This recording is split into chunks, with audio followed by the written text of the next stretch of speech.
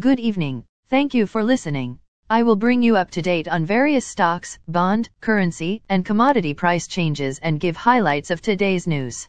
Please subscribe to the podcast for automatic downloads. Stock markets were higher. S&P TSX was up 178.73 points to 20,170.61. Dow Jones Industrial Average was up 412.39 points to 33,749.06.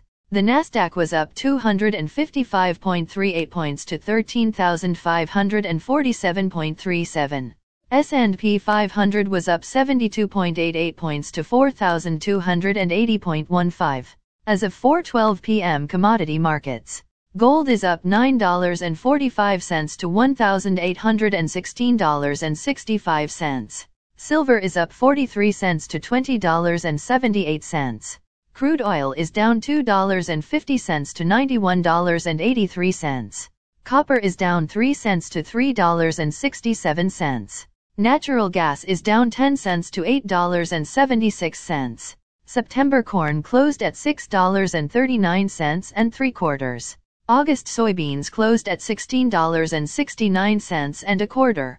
September wheat closed at $8.06. The Canadian dollar is 1.2775. Highlights of today's news. Investment in residential construction falls for the first time in 9 months. Peloton to cut 800 jobs, close stores. WestJet brings back 17 routes to sun destinations. TELUS wants to CHSRG credit card surcharge. Toronto Stock Exchange closes above 20,000 for first time since June. Again, thanks for listening. For automatic downloads, please subscribe on a podcast app or platform.